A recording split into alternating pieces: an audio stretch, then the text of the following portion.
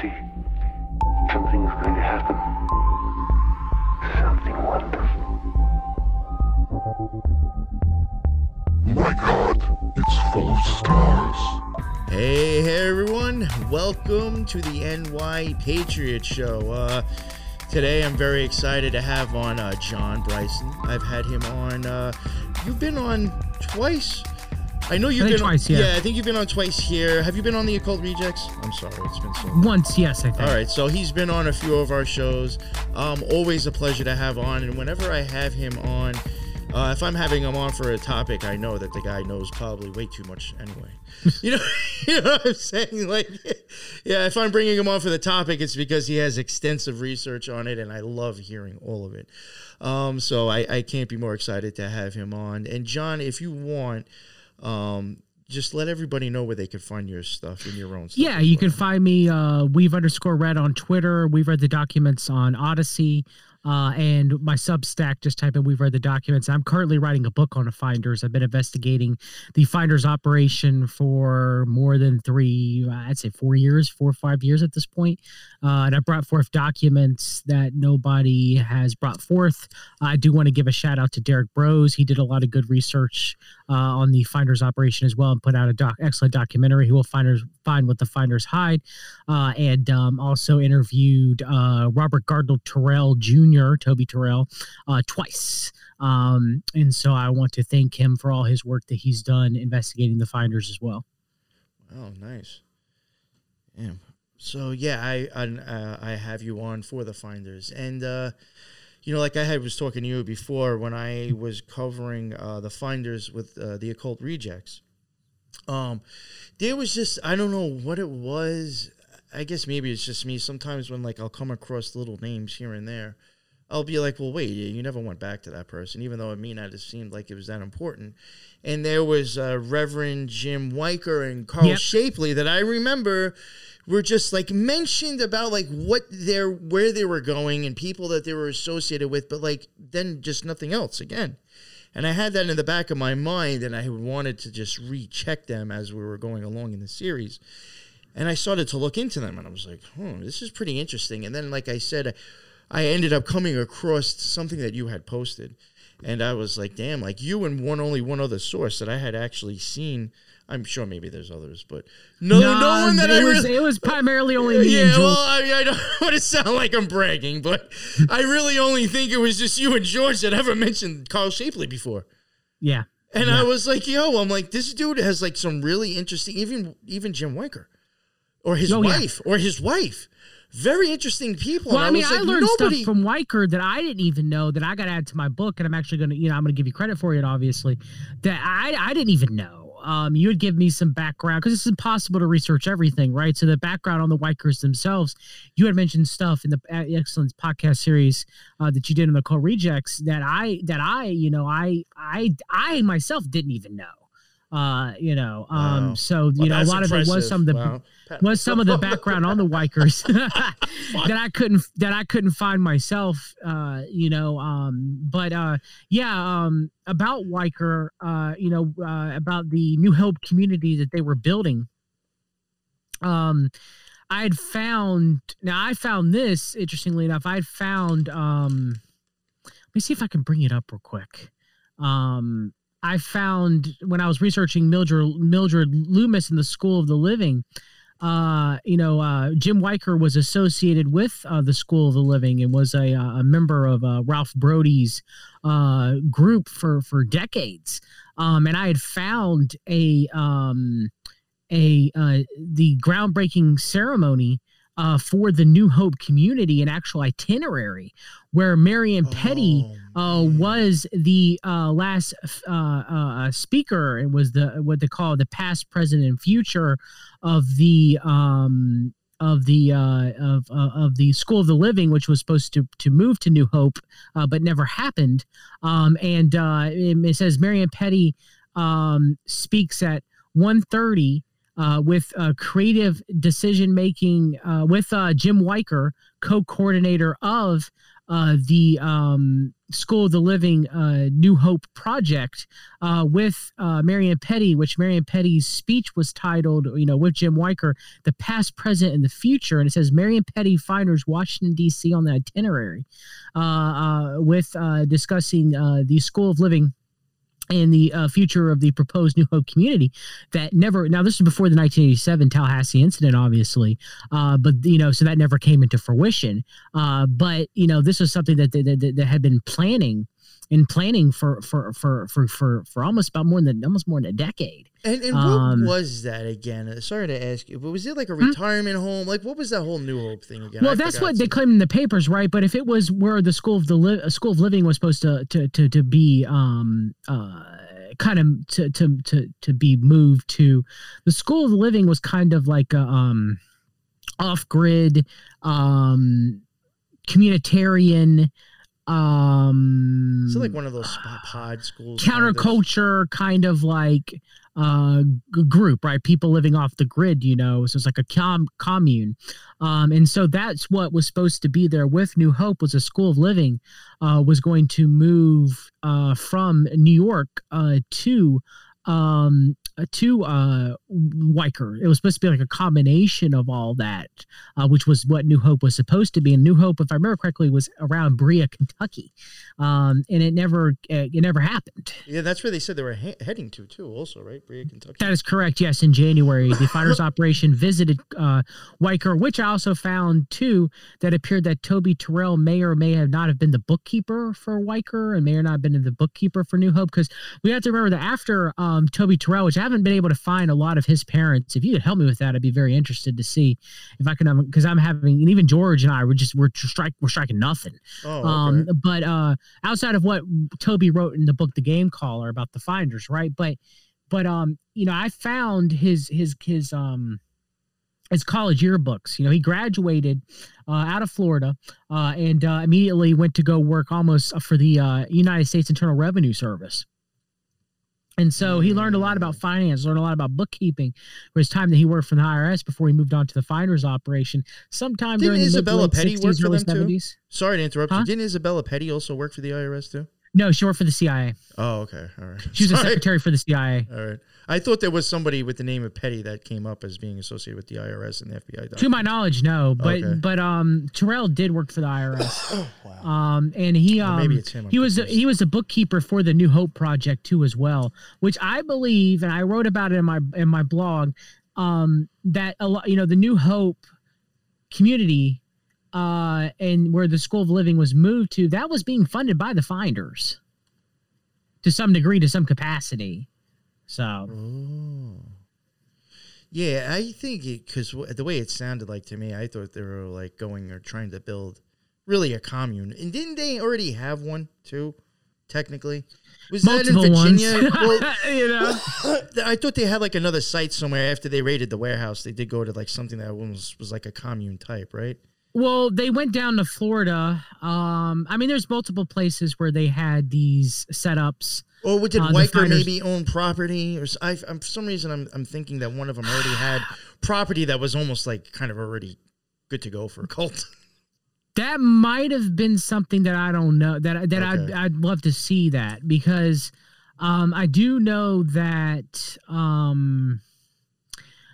I do know that New Hope was abandoned after the 1987 Tallahassee incident, and ended up not being turned into anything in Berea, Kentucky, the land for that. The School of Living did not move there. There were numerous, my belief about the Finders, one of the main objectives of the group was to be a steering mechanism for the United States Central Intelligence Agency or the United States government or the elite to kind of manipulate the counterculture movement, which I think was probably AstroTurf from the very beginning, right? But it was to destroy any type of grassroots counterculture movement, or any questioning of the government or anything like that, or living off the land, into whatever they wanted it to be, right? Mm. I don't know if you look at it the same way, but that's how I look at it. No. And I definitely I definitely agree. I think it's the CIA does that a lot. Exactly what you just said. You know, like has repeatedly tried to. It's hard to explain, but I do think like kind of like hippie or a certain like liberalism. I think is like unnaturally made up for people to run with. It's hard to explain what I'm getting at. Well, I mean, it's the Tea Party was founded by the Council for National Policy, Mark Meckler and Ginny Beth Martin, the Tea Party Patriots. So you know, I mean, they got it coming on the right or left of both angles. You know. But it's interesting that the left tries to signal in a lot of ways, the progressive movement tries to signal that they're like anti-establishment, right? Well, I mean, at least back then, not now. It's kind of flipped a little bit, but you know, it's just, but yeah, there's a lot of infiltration back then, you know, with the counterculture movement. And a lot of it was done by, you know, Marion Petty had a hand in a lot of it. And he was doing it at the behest of the Central Intelligence Agency. Now, what do you think was like, so, because then I have another question too. So like, what do you think Jim, like, why was Jim even involved? Like, what do you think he was like gaining out of it, or his part? Or you think he was part of just like working with the CIA?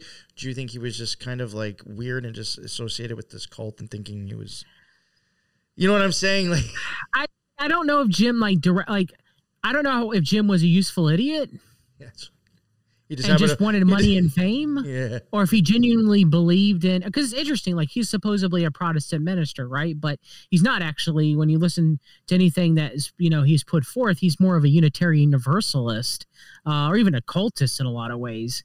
But he's masquerading as a Protestant minister, you know. So there's that kind of like that aspect too, right? And he's a Christian that immediately throws off red flags. I'm like, wait a minute, these two don't go together, you know. So you know, he's acting like he's a, you know, the way they try to frame him, even in the news articles, is he's like a Protestant minister, right? Like he's Reverend Jim Weicker, right? But then, you know, when you see what he's involved with the School of the Living and you see what he's involved with the Finders, it's like, well, no, wait a minute. No, he's like a communitarian, Unitarian Universalist, you know? So, I mean, there's that aspect as well, you know? So with Weicker, I'll give him a little bit of the benefit of the doubt unless you got anything otherwise. I'll definitely take an eye. No, that's why I was asking you, because honestly, I found his wife, I thought, was maybe a little bit more interesting in herself.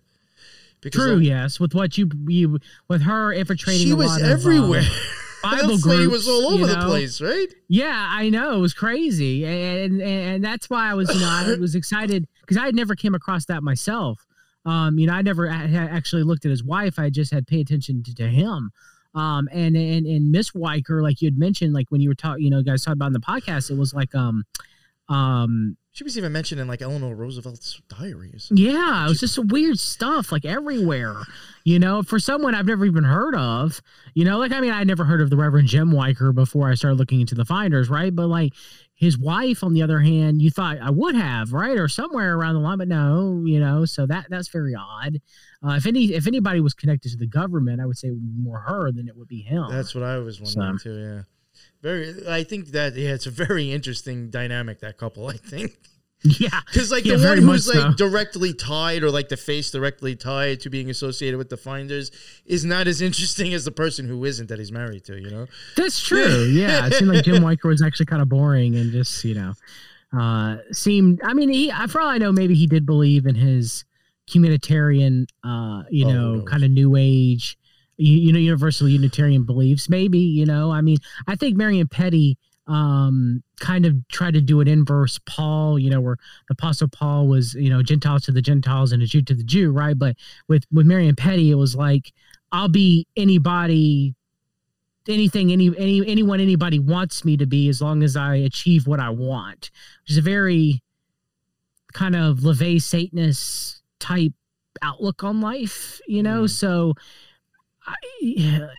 my guess is that, you know, Petty was nefarious, obviously. Weicker, I mean, he could have been. I don't have any evidence that he was. His wife's a little bit more suspect. But I think Weicker probably either just wanted money, fame, recognition, which most people do, or he had those beliefs and he really thought he was benefiting humanity, and he really wasn't. He yoked up with some really bad people, you know, so.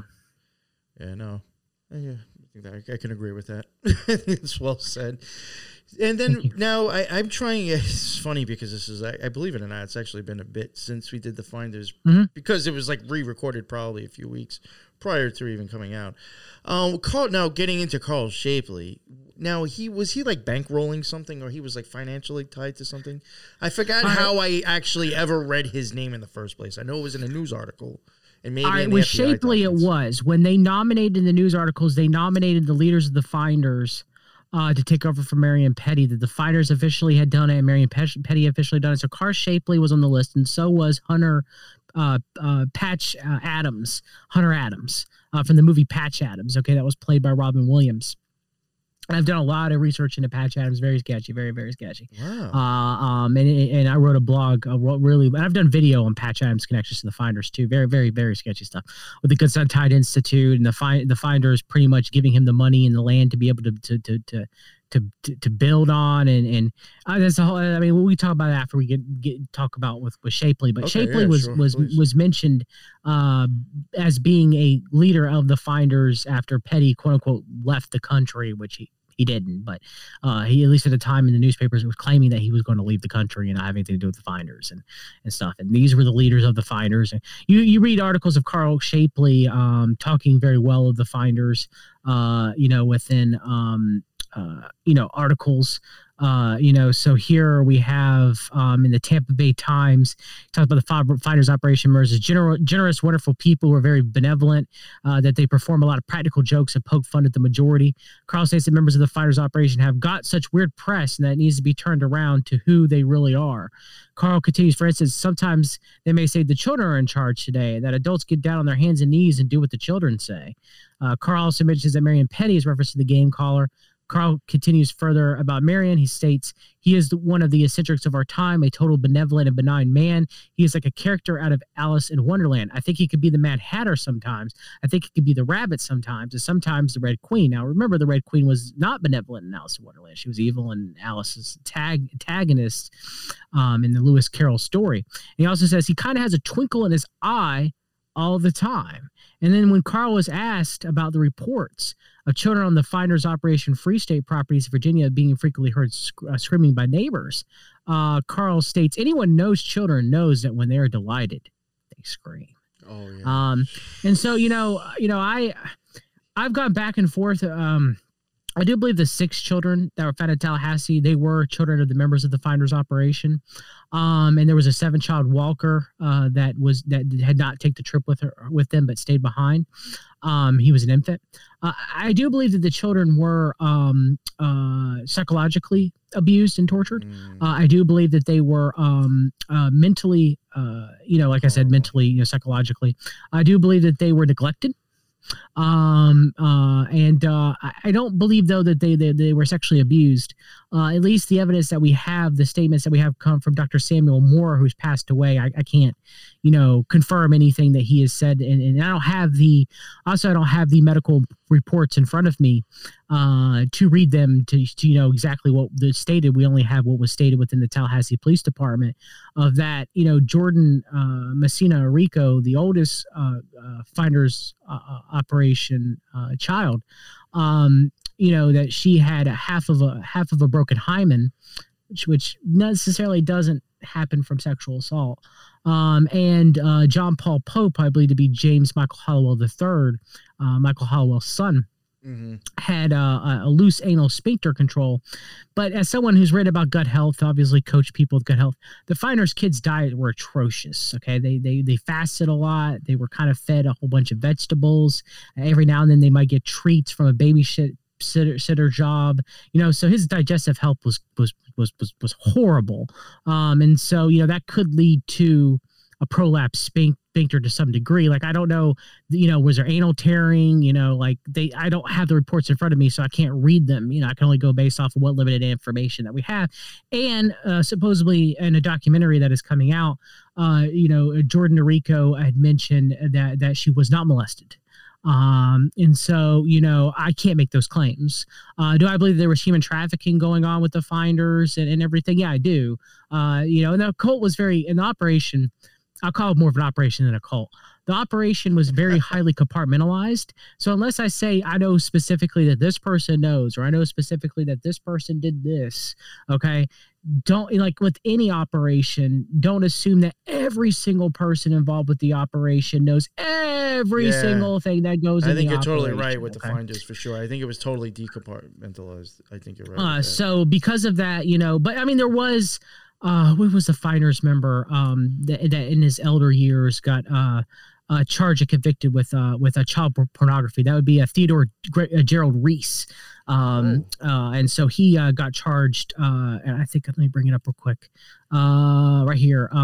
Theodore Reese was sentenced on Wednesday, May 10th, 2017 to 90 months in prison at the age of 81 for the distribution of child pornography. Reese used a personal computer to distribute a peer-to-peer network, a file containing a video of minors engaged in sexually explicit conduct. Additionally, during a search of Reese's home on September 9, 2015, investigators found Reese in possession of various electronic devices and CDs that were later found to contain 291 videos and 29 still images of child pornography. Now, Reese was a expert in computers, and I believe, I think he taught at a university. I'm having a trouble offhand to remember which one it is. I'll try to look it up. But when this information came out, or when the information came out that he was in the finders, they removed him from the faculty profile. But it is him. Like, I've done enough research to confirm that it is the same. Like, his wife is the same. That was in the finders.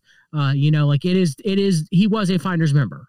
He's in the investigative leads memo. He's talked about in Toby Terrell's book, The Game Caller. He was within the inner circle. Both him and his wife were. And it's, points out where they lived is in the same area that they were told that they were lived in during the finders. Matches the same age as the guy that was talked about in the finders. So it's definitely him. So him, I can say, he is a pedophile. So, that's the, he's convicted for it, but everybody else, like I said, do I think that the children were neglected? Oh, for yes, sure. I do think that's a form of abuse. Do I think that there was mental manipulation and mind control going on? Well, I do. You can read about the didactic dramas where they used to put the kids in dark closets and leave them there for a short period of time, or even a long period of time, and then the adults would wear masks and scare the crap out of the kids and then laugh, and it's a whole joke, right? And then they have the books that Ramon J. Martinez found on mind control that was in the Finders Library, and so I'll write more about it in my book, obviously, but I do think that there was some sort of mental abuse. That they were not good parents. Now, did Paula Rico parent her children better when she broke off to the Finders and started her own commune down there in Florida? Maybe, I don't know. Not all the Finders kids want to go on the record. There's one that I won't name that told me, I don't want to talk. I appreciate the work that you're doing, but I did not have a good childhood. So there's a lot of allegations out there in White Patriot, and I've only gone with what I could prove. Yeah, I guess, really, it could also depend on the parents as well. I don't know, man. When I make a statement, I want to be definitive that I can back it up, especially if I'm going to make a claim that this person is a pedophile, right? There's some... Maybe sometimes you might be a little bit more liberal calling some people certain things, but when I'm writing a book on this case and I'm trying to separate it all and I'm really, diving in and stuff like that, I don't, again, I don't think even Marion Petty, I don't think Marion Petty knew exactly almost everything that went on in the operation, but I'm sure he knew a good, dark, big chunk of it, Yeah. What you mentioned before, and then we went into other stuff. I just do want to mention, and I remember this, and I might have even mentioned it on the Occult Rejects, or maybe not, maybe just in conversation off the air. But I do remember, I don't know if it was the exact same conversation or whatever you read off where this person was comparing him to, like, Alice in Wonderland. Mm-hmm. Now, you mentioned Lewis Carroll. Now, I also know that there was something I came across where somebody did mention, like, Alice in Wonderland and Lewis Carroll in the Finders. We were covering the Fellowship of Friends. Mm-hmm. That's another cult out in California. there was links to them, people that are underneath like the business aspect of the Fellowship of Friends, also linked to a Lewis Carroll school for kids. And I even thought that was a little weird because it was almost like one of those pods where it's like, you know, the kids, and it's not like regular school. It was one of those. So I thought it was weird, and I kind of thought it was a little weird. You know, Lewis Carroll, the rabbit hole, like, you know, can we make conspiracies? You know, whatever. Yeah. But now hearing both, it's just, I find that really interesting, actually. Two different cults and mention of Lewis Carroll. Well, it seems to be like an MK Ultra theme. Yeah, you know, and that's what I had programming wondered and too, everything. as well. And I mean, you know, with Shapley, you know, Shapley really excuses the finders. Hunter Patch Adams really excused the finders, you know, and so it's like, okay, so did they really believe that the finders were completely benevolent? I mean, that's the two narratives, the two competing narratives, right? That the finders were misaligned. They kind of meant well. They weren't malevolent, you know, or, you know, mostly everything I was written about them and then the, you know, the leaked Customs Department, you know, Ramon J. Martinez's allegations are true, you know, and I, you know, I think, you know, a majority of them I've been able to substantiate. I think Ramon J. Martinez was telling the truth, and I think he was ousted out of the Customs Department, harassed for the rest of his life because he did the right thing, tried to, and cost him his career. And you know, with Shapley, you know, he's just an odd dude. I mean, now, wasn't his family though also like very connected to NASA? I don't know about NASA. I don't remember offhand, but I know that when he was a child, because his father was a professor at Harvard University, and when he was a child, he actually met Albert Einstein. I found a picture of when he was a child being with Albert Einstein. Oh, that's right. It was his fault. Yeah. I found that too. So that's weird, man. Like, that's weird. All right. So, you know, and his dad was another weird. That was actually, sorry to interrupt you. That was another weird synchronicity that happened for me too, because I had a guest on covering Native Americans, and like we were covering how we thought some stuff was like actual, like kind of occultism, good or bad, I don't know, but it's like hidden science.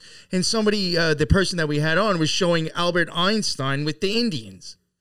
And I saw him with whoever you're saying now, and I was like, "Yo, come on, this guy again."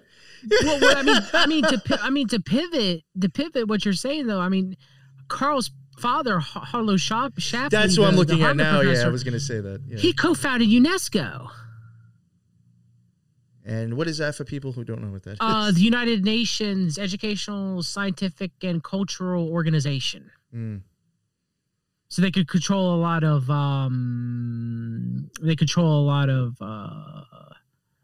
archaeology. Oh, that's really interesting. The dig and the research that's published and everything. The United Nations has UNESCO has a strong hand on that. They claim they're preserving cultures, which is complete bunk. But and so, you know, Carl Shapley's father, Harlow Shapley, he was the co-founder of UNESCO. He also wrote for the think tank, the Rand Corporation, for many years. His Carl's brother, no, it was Carl's brother. I'm sorry, not his father. Carl's brother, Lloyd Shapley. He worked for the Rand Corporation for many years. Was also in the United States Army Air Corps, just like Marion Petty was, and worked for the Rand Corporation. And Carl,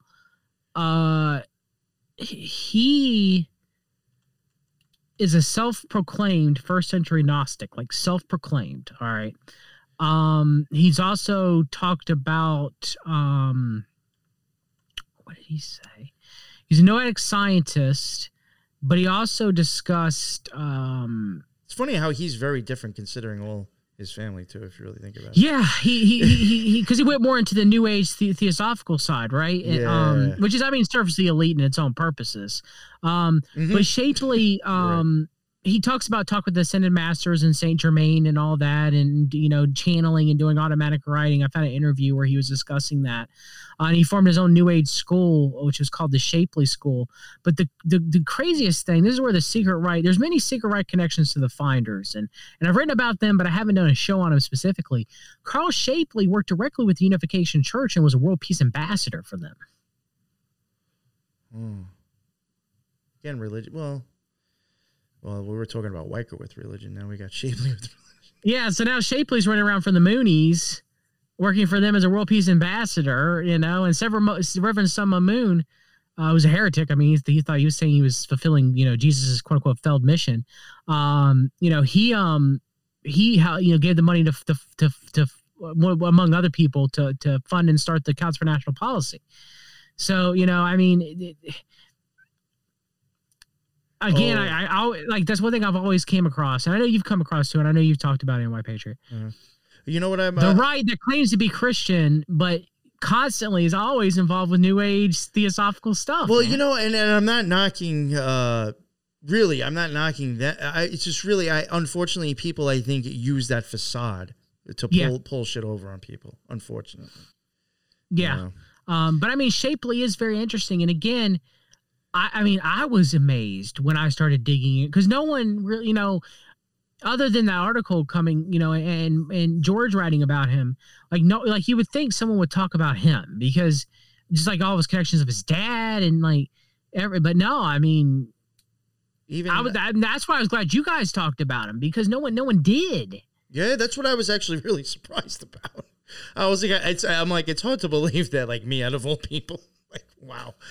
I'm looking now. This is where I was saying it ties to NASA. His brother Willis Shapley, he was an American civil servant, best known as the third-ranking administrator for NASA during the Apollo program. Wow. Okay, I will give you credit for that because I did not know about the other brother. Yeah, you know what's a good way to find out sometimes? I go look up their gravestones, and they have sites for gravestones, and then sometimes it will show their other family members. You know, a lot of that data comes from the LDS, from the Mormon Church. Yes, when we were covering Skinwalker Ranch, and I can't remember it was a few sites that I was using to, like, you get the whole family tree. You could start following the spider webs. Yeah. I had realized that I was looking on for Mormons, and I was just like so amazed by how much stuff I was finding. Yeah, genealogy. And then I found out, I'm like, well, it's owned by Mormons, and like I was covering Skinwalker Ranch, looking up Mormons. And I was like, yo. And what were you using was owned by Mormons. Yeah, I was like, come on. You know, it was just really wild. The Deseret News, I'm using links for that, for stuff with Skinwalker Ranch, and I'm like, they're owned by Mormons. I mean, it really does get meta like that sometimes, you know? And hold on, let me see if I can find out Carl Shapley. So Carl Shapley, okay, so here it was. It was Marion Petty petitions Carl Shapley becomes co-leader of the Finders after 1987. So it goes, an unsigned one-page memo supposedly from Marion Petty was hand-delivered on February 18th, 1987 to Tallahassee Democrat. The memo discussed as follows. 1, I didn't know I was the leader of the Finders. 2, I thought I was just a consultant on wit and humor. 3, if I ever was a leader, I hereby resign to devote myself to Zen walking, and I recommend that the Finders hold an election as soon as possible to elect Dr. Hunter Adams, which is Patch Adams, Stephen A. Weitzman Esquire, and Dr. Carl Shapley as co-leader of the Finders, okay? And about Goatgate, Carl Shapley says, it's simply like a farm. Any farm. They slaughter animals. The fact they made a game out of it, I thought it was in poor taste. That's being picked up by the police that it's something satanic. That's not the case. It's rather it is poor taste, but it's not cultish. And Hunter Adams, when asked about the execution of Henrietta Igor, because that's what the photo album said out of the pictures of the ritual sacrifice of the goat. Okay, it was called on the title, the front title of the album was called The Execution of Henrietta and Igor. All right, Hunter Patch Adams, I'm paraphrasing, says, "Oh, it's just adults teaching kids. This is animal husbandry. You know, if your father was a butcher." You know, he would teach you the same way. You know, when you're 2 or 3 years old, he would give you goat fetuses or the head of a goat, and you'd have it on a silver platter while everybody's wearing white robes. You know, white robes when you slaughter a goat. I mean, really? You know, so I mean, I forgot all. It sounds a cult to me. Too. Yeah, I forgot about that stuff that they had. Didn't they have like pictures and stuff of that going on? Yeah, supposedly? It was in the photo album that they found the execution of Henrietta and Igor. Ooh. I mean, kids as young as 2 or 3 there when they're butchering a male and female goat, and the female goat's pregnant, and they're ripping the fetuses out. That's wrong. There's a picture of a kid holding a goat's head on a silver platter. That's some next And level. it's just animal husbandry. Any butcher family would do that, right? Any farm family would do that, right? Yeah, In my yeah. Patriot, this is normal. I guess so. I'm glad I'm not on a farm. You're not I'm used good to on the that. farm life. Yeah, I'm good on that one. Damn. Oh, it was another thing I actually wanted to ask you because I figured if you knew this, you'd know it more than me because it was something I did want to look into. It's just, the series was already time consuming with what I was going into. I did seem to be in the documents a couple of times mentioned like the intimidation done to people who wanted to leave. Did you ever look into that anymore? And I think there might have even been people who were killed. I don't know if you looked into that stuff. Yeah, I mean, some of it I could talk about. Okay, yeah, whatever you can. It was reported that one of the previous Finders members who was dating one of the Finders women, his name was John Cox, and he was a Sufi businessman, supposedly. And George has written about him and found some information. And we don't know if it's the same John Cox or not. And I've, looked into him too. But he kind of got upset at the Finders operation, and we quite really don't know why. And so he was bullied and harassed and threatened. There was a famous feminist researcher. She's a libertarian. I can't think of her name offhand right now. I have a signed letter that Marion Petty wrote, but under one of the Finders operation members, quote unquote, Chinese girlfriend or wife, threatening her, saying, "You're a frumpy bitch. I'll push you down the stairs the next time I see you." Damn. So is that the Queen of Hearts stuff that, yes. Shapley was talking about? And Alice in Wonderland's got a little bit of Queen of Hearts in them, So, I mean, the libertarian researcher, I think her first name was Carol. I'm sorry, I can't remember it offhand. But she was a famous feminist libertarian parapolitical researcher. But yeah, she was investigating the Finders, and she got that warning. Let me see if I can actually keep talking for a minute. Let's see if I can find it. But there was a lawyer talking about when they were just the lawyers in the newspaper articles, and I actually found some newspaper articles about the trial where the Finders sued Marion Petty to try to get some money back to other Finders members in the mid 1990s. And there's articles in there, and you can tell it's John Cox's lawyer. All right, and he's like, yeah, the death threats, and I'm like, and I found the guy, and I've tried to contact the lawyer. I found the lawyer. He still practices in the Culpeper area, and I haven't been able to make that connection yet. But I never even thought of that, trying to contact the lawyers and stuff like that. Because I wanted to ask him, I was like, so what threats do we have here, sir? Like, what are we talking about? Can you tell me anything? Can you go on the record on anything without breaking, I know it's been a long time since you've represented Mr. Cox, but is there anything you can tell me off the record, on the record? There was even another thing I noticed in the FBI documents that it did mention, and it was like a little bit detailed, but then I don't think like it went anywhere else. Do you remember like somebody who I think found a computer and ended up like bringing it to the police, and it like owned? Yes, they found it at the Tallahassee, like at a phone booth or some shit, right? University of Tallahassee. They found it in the phone book. Yes, it was a T80 computer, I think. I'd have to look that up. But yes, they found it and they turned it in to the cops. The researcher's name was Carol Moore. Okay. And the letter goes, "Watch you step, you frumpy bitch." Signed, My Lee. Damn. Frumpy bitch. Oh, nice. Wow. So, yeah, sent to the Chinese wife of one of the Finders men, trying to act like, it's Marion you mentioned Chinese again, and I totally forgot. What do you think was up with them and the connection supposedly to the Chinese embassy or China? Well, okay, so there was a guy that was mentioned in the investigative leads memo that I've been researching, and I need to do more research on him. Let me bring up the investigative leads memo. I can't remember his name offhand, but he was a a talent scouter for, well, I call him a talent scouter, but he was a recruitment for Georgetown University. And he was feeding the finders a lot of Chinese students. But he was mentioned in the investigative leads memo, which I want to read the specific part that was in the investigative leads memo about him. His name was Eric Heiberg.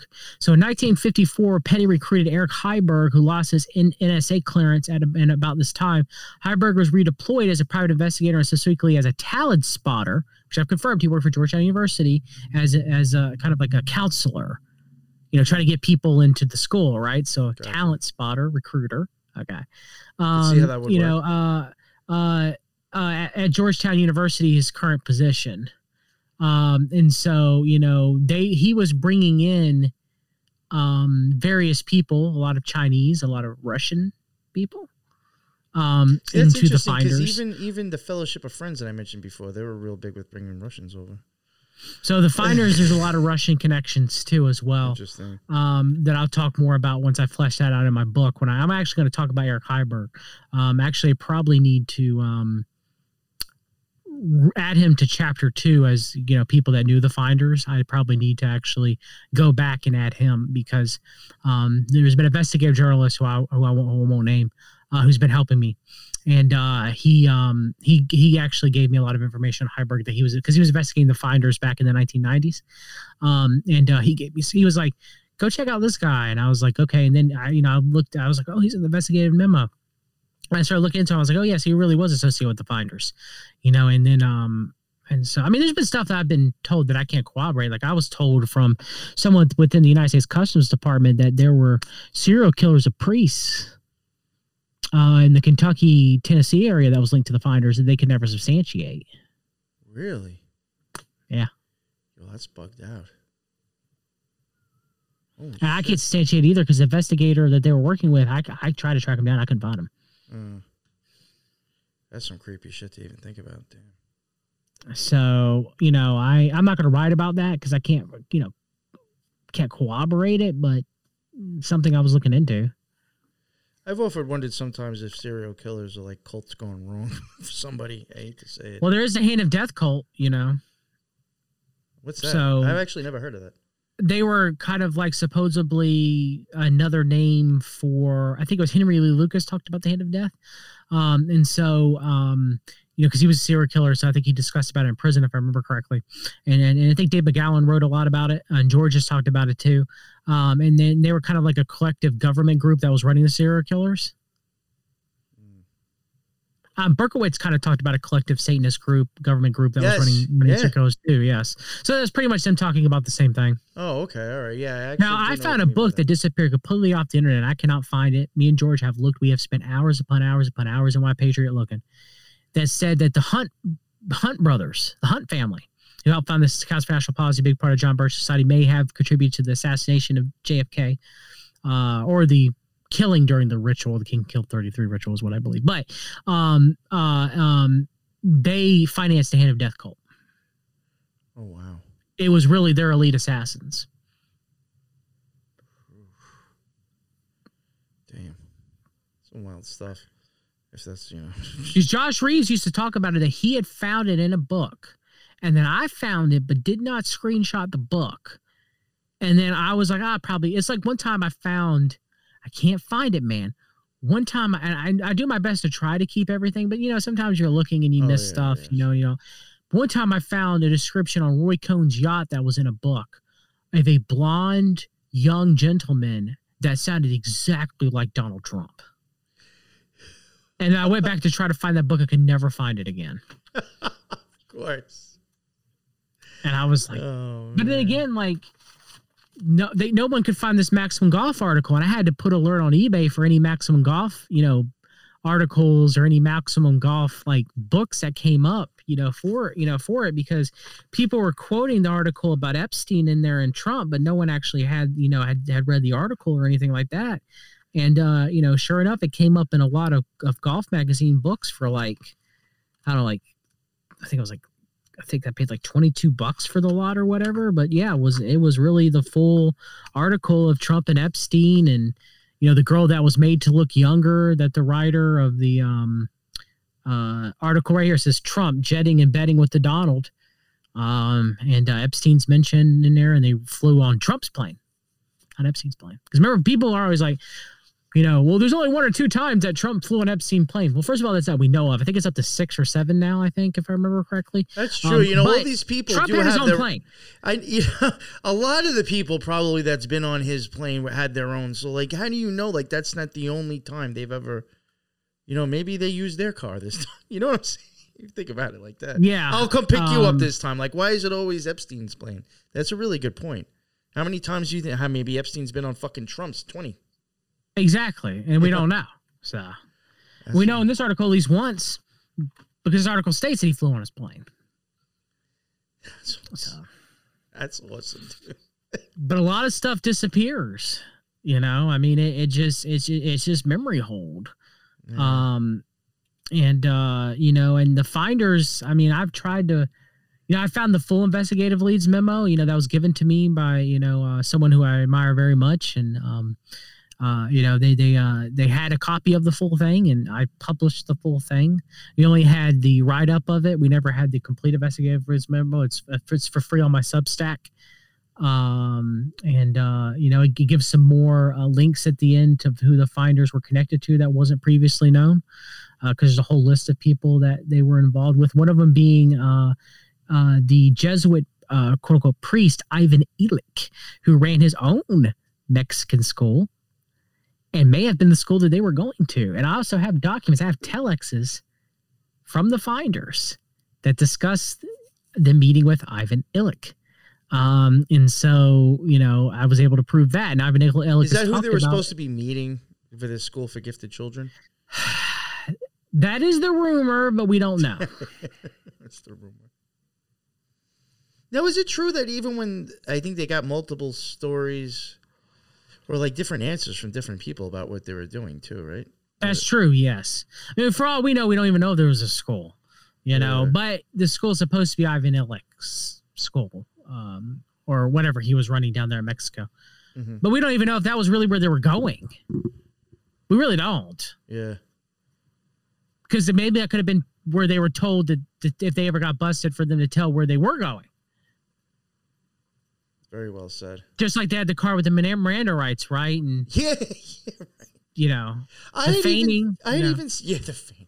I had even said to Lux, I was like, for all you know, like every certain amount of hours, they had to call somebody and just let them know, like, yeah, we're okay. And if we don't hear from them in a certain amount of time, we just assume they're busted and. Let's go to the warehouse. Let's clean this shit up. Let's clean that shit up before the cops start showing up. I do have on file from Ramon J. Martinez's partner, Bob Harold, this is on the record, that the night before the raid of the warehouse, the surrounding warehouses, there was a warehouse that was run by the Chinese that told them, and this was in his report. Now, his report was once on Usenet. It was once on the bulletin boards. Bob Harold, he opened up a computer business when he left the Customs Department. What he was doing for Customs was computers. He's very literate in computers. He knew about computers. Okay. He told me that that they were tipped off. They took the 2 finders' vans before the raid, filled it up with boxes. Okay. Of papers, computer equipment, because they were running the CIA training operation for people on computers, Future Enterprises. They're running it out of the warehouse, so they slam filled those vans up and drove them away. And there was a second report. There was Bob Harold's Customs investigative report that used to be on the internet, and we spent hours looking for his report that could corroborate Ramon J. Martinez's report. We couldn't find it. It completely been scrubbed. He told me that when he went to the desks, there were all these desks in this one room and papers scattered everywhere and everything. And he looked at the desks and he realized that the desks haven't been cleaned. They were dusty. And it had the outline of what, computer monitors and stuff like that. There was so many of them like in this room with all these desks, because that's where they were training the CIA agents on computers, and that's not previously known.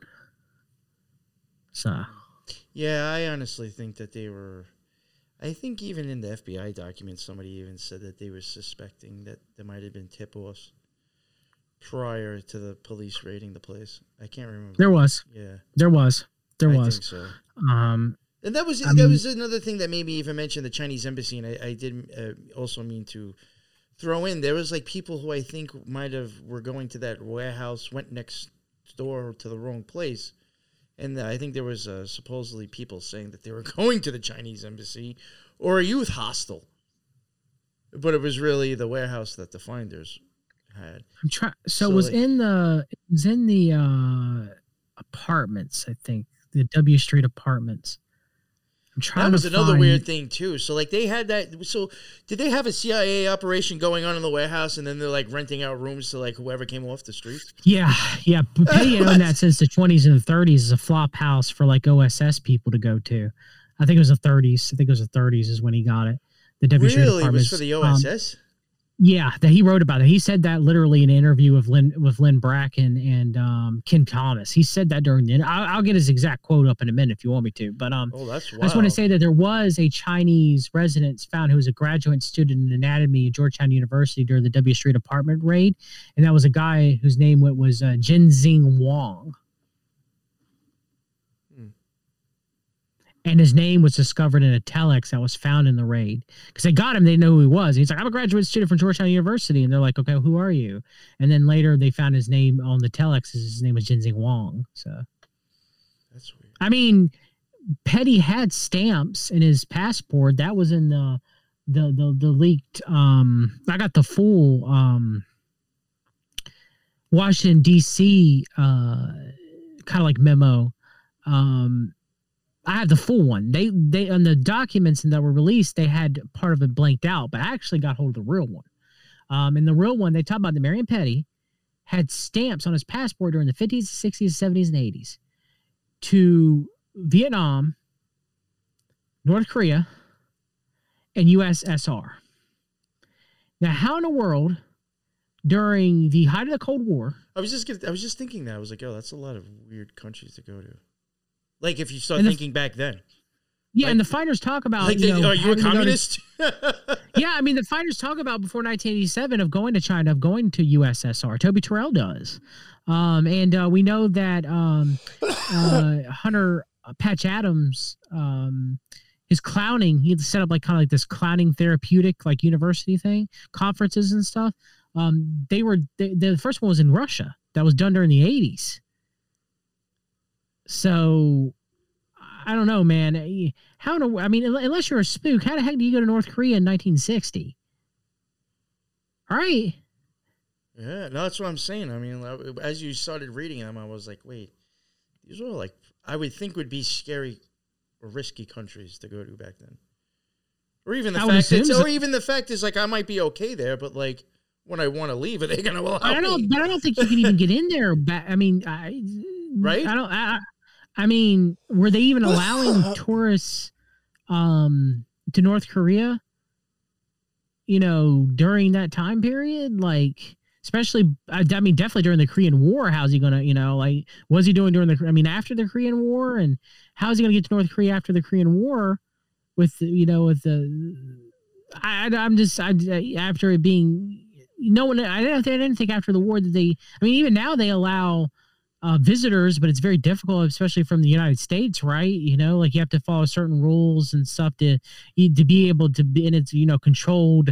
You ever watch the North Korean videos of people going to North Korea? Like I watch some crazy stuff on YouTube at night. I'm probably sure we all do, but the videos of people visiting North Korea and they're smuggling in cameras and taking, videos of it. And I know there's something like a CIA puppet state kind of thing, North Korea, right? But like, it's interesting, man. I mean, how do Marion Petty, like, how do the finders just go to places like that? Like Marion Petty, I know you can do this. Like if you're previously in the Air Force, you can, one of your privileges is you can you can go to like an Air Force base and be like, okay, where's this plane going?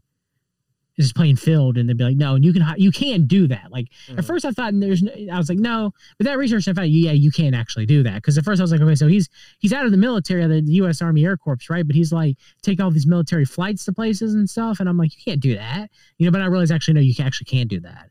But still, but him going to North Korea and USSR during the Cold War and Vietnam, it's like, because they looked at his passport and they had all these stamps, all these different countries, right? And it's like, China, that's weird, So I mean, what is the Washington Metropolitan Police Department supposed to think, right? And John Stitcher was really trying. I mean, in Toby's book, we have Stitcher. I think Bradley was in on it, or didn't care. I think he was in on it though, but Stitcher wasn't. Stitcher died of a heart attack not too long afterwards. Okay.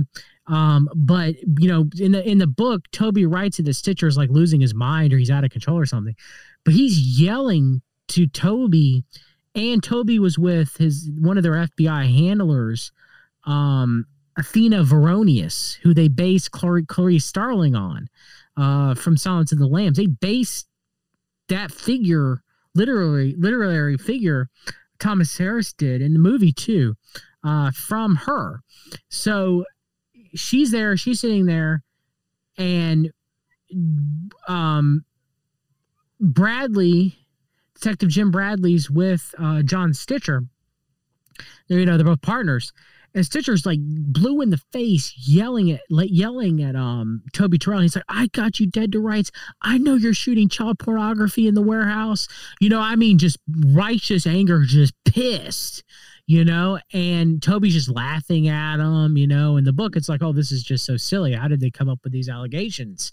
And then, Athena Veronius on the way out, I'm going to get exactly what she said because I don't want to misquote her because, at least according to the book, because I'm afraid that she might try to sue me. But let me find that quote. Let me pull that up real quick in the book. But it's, I mean, it was a cover up. You really got me interested into this Patch Adams stuff now too. Okay, we'll talk about the Patch Adams stuff next if you want to. yeah. I don't know. I was even wondering if that's just another whole episode too, to go into Patch Adams stuff. The Patch Adams stuff it blew my mind. I didn't know that. You're even saying that you think the story or whatever goes back to. What was crazy is do you know America's Frontline Doctors that's started by the Council for National Policy, and Simone Gold is like their head or stuff like that. Okay, so on one of the Clay Clark Week and Awaken America tours, one of the American Frontline Doctors came up and she goes, "You want to know how I got into medicine?" And I think the woman's genuine. I have no qualms against her, okay? She goes, "I met Hunter Patch Adams when I was a child, and my family was very much friends with him and grew up with him and worked at the Gesundheit Institute." And I was like, this is 1 degree separation from the fighters, I'm like, what is going on here, So imagine, I'm just listening, because I'm listening to the speakers at the We Awaken America tour, and I'm like, okay, so what is this person saying? What is this person saying? I get to her, and that's first 2 minutes, that's what she opens up with. You must have been like, yo, wait, what? Yeah, I was driving my car. I was like, what? Like, my mind was blown. I was like, what the heck is going on here? And then, it's, it's stuff like that, man. You live for those moments, but at the same time, you get a little sketched out a little bit. And you're like, it's fun solving the puzzle, right? It's fun, putting the Rubik's Cube in place. You get the dopamine hits from it.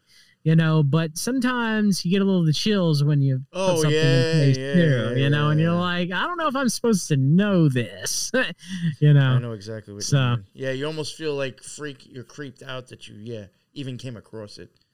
So let me see. I think in Toby's book, I think he calls Stitcher something else. In his book, some of the names, he changed the names of them. And some of them I can tell that's who he's talking about because I'm just so familiar with the case, So I'm like, okay, so I know he's talking about this person here. Let me see, because I want to get her exact quote. The goddess intervenes. He calls Athenia Veronius the goddess. Okay, so I learned years later she's the FBI agent for whom the character Clarice Starling is based on the Silence of the Lamb movie. I have confirmed that in newspaper reports. That is true. Nice. She actually runs a paranormal investigation business, or she did, in Winston-Salem, North Carolina, not too far from me. So I want to let's see here.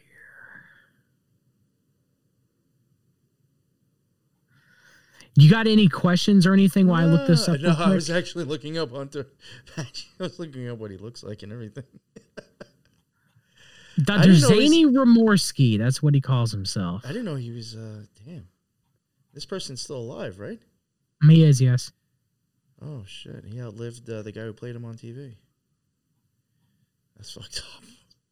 Yeah. What the fuck? I figured this guy was, like, dead a long time ago. The Gesundheit Institute? I have to look into this, dude. Yo, he looks wild. All right, yeah, unfortunately, I can't. I'm not going to pull it up for the people to look at, but very interesting character to even, might have to look into this guy. Oh, she goes, I read your letter. It's just what I thought it was, a slow day for the press. This is Athenia Veronius talking, okay? She goes, this is her talking to Robert Gardner Terrell Jr., Toby Terrell. They have to fill up the newspaper and the TV time. It's got picked up by news services and has stuck a sensitive chord with the public. Do you have a lawyer? Toby says no. She goes, you should think about getting one. It will get worse before it gets better. Can you call me tomorrow? I won't be able to tell you what I'm doing, but we will be working behind the scenes to put a lid on this thing. Oh. Now, Athena, if you ever hear this, I didn't say that. Toby said you said that. So, what am I supposed to say, NY Patriot? What am I supposed to say? Yeah. Sounds like to me a cover-up. Well, she was an FBI agent, so... I mean, even going by the FBI documents, I mean, even this being on YouTube, I mean, you can't deny it. They say it themselves. It was closed because of CIA involvement. I mean, that's not even conspiratorial. They even say that. Now, I will tell you. No, I guess depending on what you think the CIA was doing. No, I would tell you this. I would suggest not keeping this up on YouTube, but if you got any other platforms to keep it on, because this was one of the reasons why my channel got taken down. Oh, okay. Any video about the finders will be marked as cyber stalking, harassment, and bullying, and there are people going around flagging videos talking about the finders to do so. Oh, okay. All right, maybe I'll drop this one. That's one of the reasons why I lost my channel. All right, I may only keep this up for a day or two. Sorry, but I would. Yeah, okay, all right, if you don't mind. In your previous finders videos, I hate to say it, but I would move them off platform too. Because I've actually thought about that because it seems like the only things I've ever had problems with strikes is either mentioning fucking COVID, you're getting into that, or getting into things associated with kids. Yeah, and the problem is with that is because I think, and I do it myself. We start saying things that sound like fact without knowing the facts. Yeah, but they're too, like, And then I think they also just don't want you talking about stuff that's true. Well, they took down my channel. I had no strikes. They took it down for, I quote, threats of violence. That's how they knocked us off once. Our first strike was threats of violence because of ping pong. Us covering that. Well, Elefantis goes and strikes any video. So yeah, but we didn't even get like a strike. That was just like, oh, your thing's totally down just from that, just from one show. And then they did do it one other time with something that involved like cult stuff. And then the last one, they screwed us. We covered the Kabbalah and said that there was acts of violence or something being promoted in it. I was like, what? I was like, whatever. And that canceled us. No strikes this time, knock on wood. But if you're telling me not to leave this up, I won't. So, I wouldn't leave this up. All right, so when it comes out in a few days, you understand. Oh, 100% understand. This will drop on BitChute when it comes out on podcast. So Hunter Doherty, Patch Adams, he's a character. He's something else. So, of course, most people watch the video, the movie Patch Adams with Robin Williams. It's loosely based off his life, but it's not really true. And so when you look into it, it was actually one of his closest male friends that was murdered by a patient. It's different from the movie. But so a couple of things.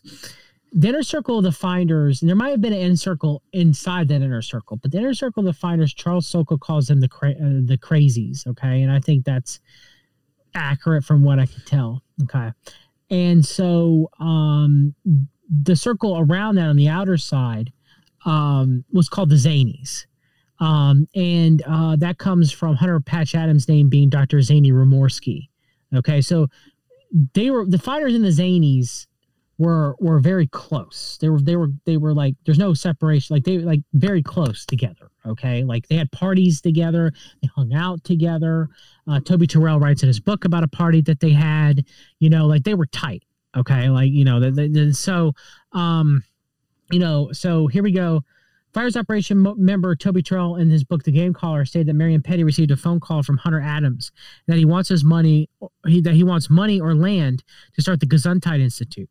Toby also writes that Marion and Hunter have had frequent discussions over funding Hunter's enterprises. Toby claimed that Hunter is determined, and Hunter says to Marion that he has no shame and that he'd beg if he had to. Marion tells Hunter to fly out to Los Angeles, where the members of the Fires Operation were living at the time, which he does. They meet Hunter at the airport and then have a gourmet picnic at Griffith Park Observatory. Very interesting.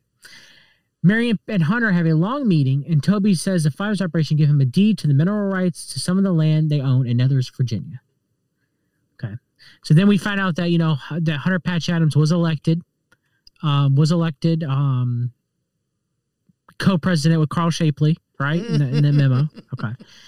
And so, like I mentioned earlier, Hunter Adams writes about Goatgate is he goes, what other evidence have they uncovered? Ritual bloodletting of the goat slaughter, Patch added.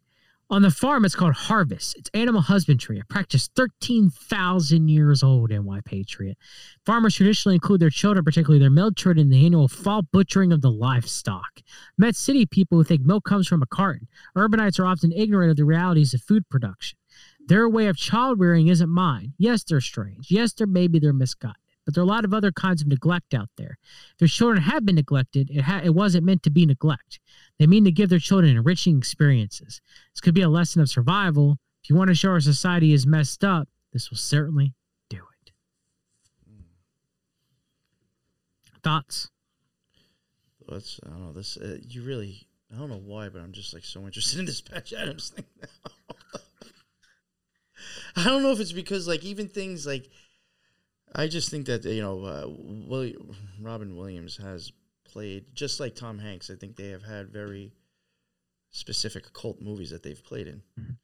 Look at Peter Pan. Yeah, and it's just like, not knocking, who knows if they're being used, whoever. I'm not saying anything about Robin Williams. I just think that that's very interesting, Then another person, I think, like Tom Cruise, who has been in occult movies that people would have, Tom Hanks, too. People that, like, actually, they're all good examples. People who are in movies that you would never visually think, because of the way it looks, could be touching on occultism.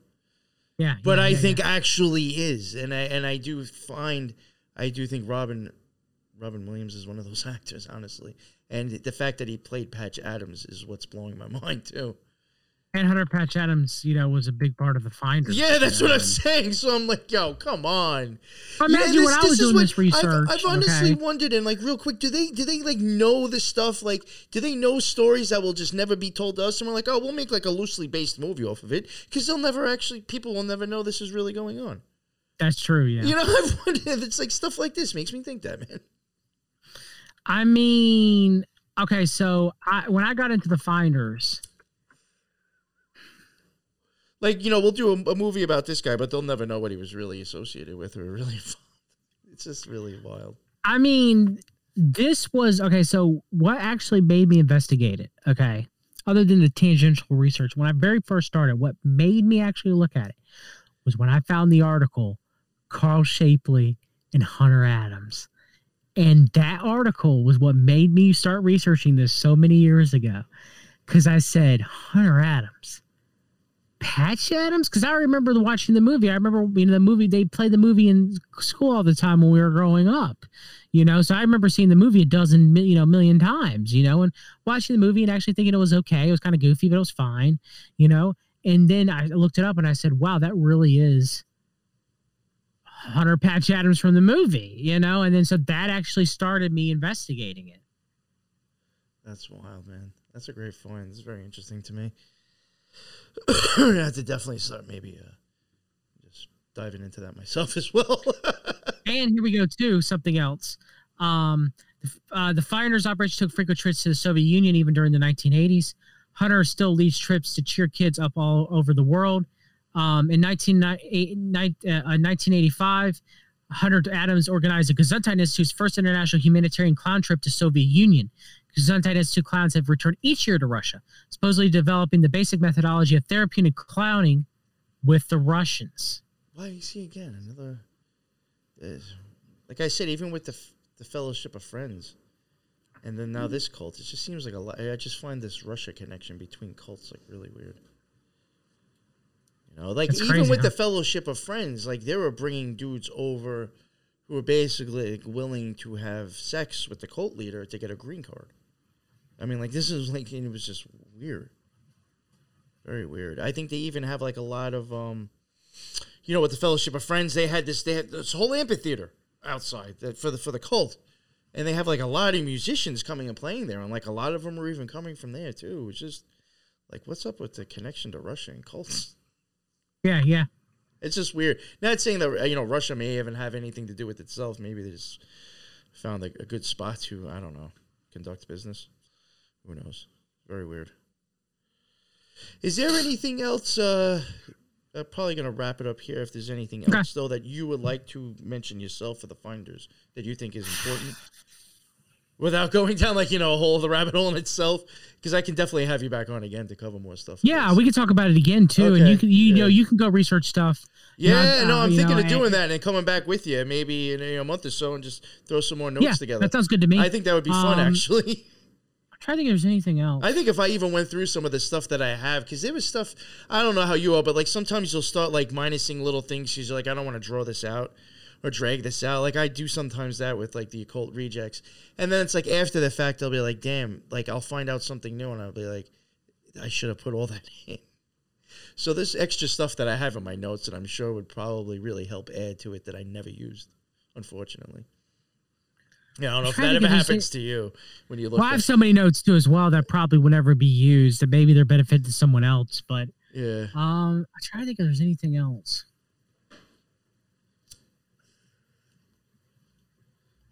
I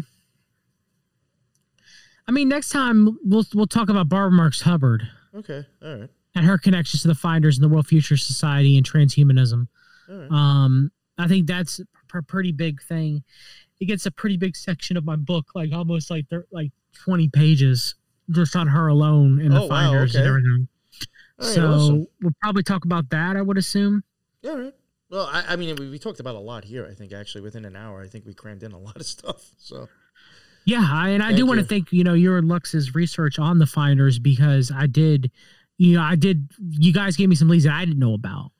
And the thing is, not everybody can know everything. Probably wouldn't have continued looking into some of this stuff if it wasn't that I found you even mentioned some of their names. Because because sometimes like for me, like some things, it's like I almost want to at least find something else almost. So I know like maybe I'm not crazy. Maybe somebody else has thought of this before, and like I found you and George and I was like, okay. Somebody else has mentioned Carl Shapley, and I think, even Weicker or whatever. And I was like, all right, I'm not like, grasping at straws here when thinking these people are involved. So they're not. Yeah, they're not. No, so thank you for all your work done as well. They're deeply involved. Yeah, no, that's what I thought too. And to tell you the truth, we were already 2 or 3 shows in when I found that stuff. So like that, it was even something I skimped myself because I was like, is this going to turn into 5-6 episodes now? So, thank you for coming on and even. Thank you very much, NY Patriot. It's been a pleasure. I guess one last thing is you can look into Mankind Research Unlimited. I think you might like that avenue. And Carl Schleichler and the Curlian Photography and their connections to the Finders. You might be able to dig up something that maybe I missed with that. So that sounds fun. Then. That might be another avenue. But thank you for having me on. Take care, everybody. Man. Thank you. And yeah, thank you everybody who jumped in. Damn, he left already. Damn, okay. I guess I don't even have to worry about plugging his show. But yeah, that was We've Read the Documents. Go check him out. He's got his links in the bottom. My links are in the bottom. The new Twitter's links in the bottom.